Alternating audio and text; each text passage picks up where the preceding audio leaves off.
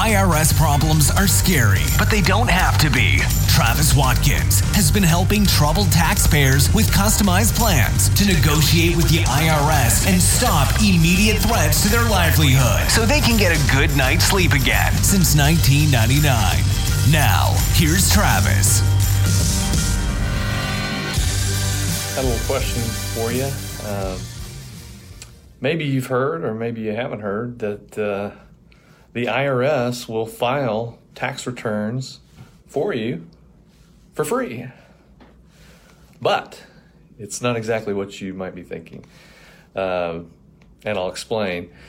The IRS will sometimes file returns for a taxpayer when they haven't filed for themselves for some period of time. It's usually about 3 years or more, because the IRS penalty for failing to file times out.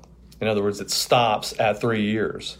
So consequently, we have folks that come in to see us that we ask them how much they owe, and they'll bring up these notices and they'll say, well, I know for sure I didn't file myself, so how do I have these balances on my, why am I receiving notices that I have IRS taxes due? This is just, like a phantom return, or what's going on here? And usually you can look up in the right-hand corner of an IRS notice whenever they send you something saying that you owe them, and it'll say tax year and tax type, and so it'll have the tax year, and then it'll have 1040. And typically, when they file a return for you, they put like 1040A on there. And a lot of times that means that they have filed a return for you.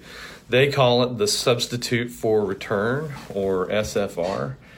And these are nasty little creatures, because as you can imagine, when the IRS has to do a return for you for free, and they're forced to do it, then you don't want them to do it for you. They don't give you any deductions, really any exemptions. They don't give you any real room to breathe. They assume that you did really great during the years that you didn't file, and so they stick you in the top tax bracket. Then they take those reports that other third parties have filed on you every year, things such as 1040s, 1099s, or excuse me, not 1040s, W-2s if you're a wage earner, 1040 being the personal individual tax form. 1099s, though, for self-employed folks. In other words, documents that other people file on you, companies, for instance, whenever they want to take their own business expense for having paid you some wage or for some work that you've done for them. So the IRS takes all those things and puts them together, and again, gives you no real deductions or expenses there, because they don't have any at hand. They put you in the highest tax bracket. They run it through straight line computations there, and they spit out this nasty number, and it includes penalties and interest, of course. The penalties for failing to file and or pay also goes into that thing, and what it is just some really usually god-awful number that you wouldn't file on your worst enemy. How do you find these things out? We've talked in previous videos about getting your master tax file from the IRS, the account transcript, which will show what years have been filed and how those have all been assessed, what years have not been filed. And then they'll also show the substitutes for returns. They may say 1040A on there. Sometimes they don't. They'll say substitute for return on there. If you don't have any substitutes for returns, as we've talked about before and is outlined pretty extensively in my book, The Ultimate Survival Guide for IRS Problems, and you can pick up a copy for that of that at traviswatkinsbook.com. IRS.com. You can download it right there for free, and it talks about these things and many other things that we're outlining here today. But if it doesn't have an SFR out for any given tax year, then you can assume that you need to go back at least 6 years and file original returns there. And why 6 years? There's an industry standard there that ties right alongside with the IRS's statute of limitations for criminal penalties, misdemeanor, for not filing. In other words, the IRS could go back up to 6 years and try to get you prosecuted criminally for not filing returns. So you go ahead and you file at least 6 years of returns there. That's kind of the industry standard.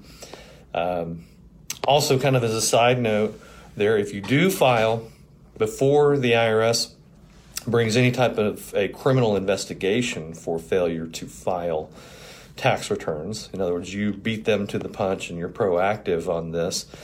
And by the way, it's the law anyway, so you should be doing this if you're wondering.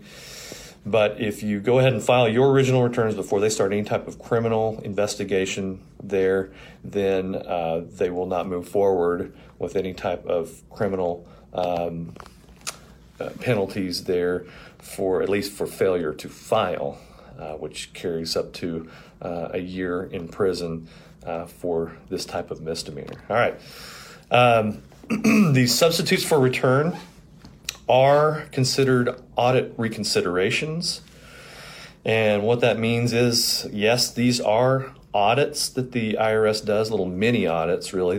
They are auditing those 1099s, W-2s that other third parties have filed on you and coming up with a return, and they do consider that an audit. So when you file something else, an original return, to challenge that audit, it is considered an audit reconsideration. And when you, if you are doing these yourself, we've talked about previously that you can't file really anything other than the last year of tax returns electronically. So you'll be filing these or preparing these in paper versions, even if you get some software to come up with old years and prepare those old years. You'll be filing them in paper form, and you'll be doing those in separate, you should be doing those, mailing those to the IRS via certified mail by return receipt requested. You should write at the top of these returns, audit reconsideration, in pretty bold letters there at the top of this thing, so that they know that you're challenging an audit, a substitute for return. So be sure when you prepare those that you put that at the top. These original returns, when you challenge a substitute for return with an original return, these things aren't always fast. It can take up to 6 months for them to review your original filing, your audit reconsideration, and consider it to be the original return instead of that nasty substitute for return that they filed on you.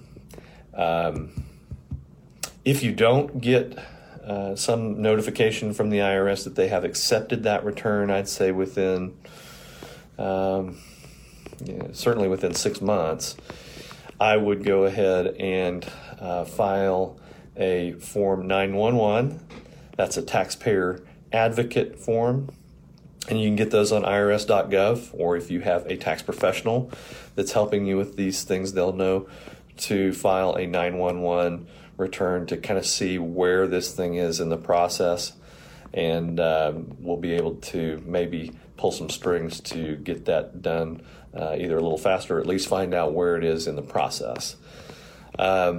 Again, everybody, when they ask me, should I be filing some type of an original return over the top of a substitute for return, my answer is typically yes on that. And I've been thinking about any possible exceptions to that rule. The only thing that I can really think of is you might not want to challenge a substitute for return if you've got absolutely no documentation to support the expenses that you plan to put on your on your original return to challenge that substitute for return.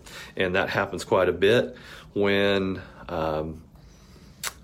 it happens in the gambling context quite a bit, because a lot of gamblers, when they generate these winnings, they can offset the winnings with losses up to the amount of winnings, but they don't have the proper documentation that would hold up in an audit with the IRS. So if that's the case and you have substantial winnings and you really have absolutely nothing to support the losses, in other words, at the very least, some type of a game card, for instance, then you might want to seriously consider just letting the SFR go. In other words, not challenging the SFR. You really want to be careful with these types of returns, especially if you have a revenue officer. This is a little inside tip, and I think we've talked about it before, and this is all outlined also in my book, The Ultimate Survival Guide for IRS Problems. You can pick up your free download at traviswatkinsbook.com. But the insider secret here is the IRS really cares the most, maybe cares only in many circumstances, about whether or not a taxpayer gets all the income that should be listed in the return on that return.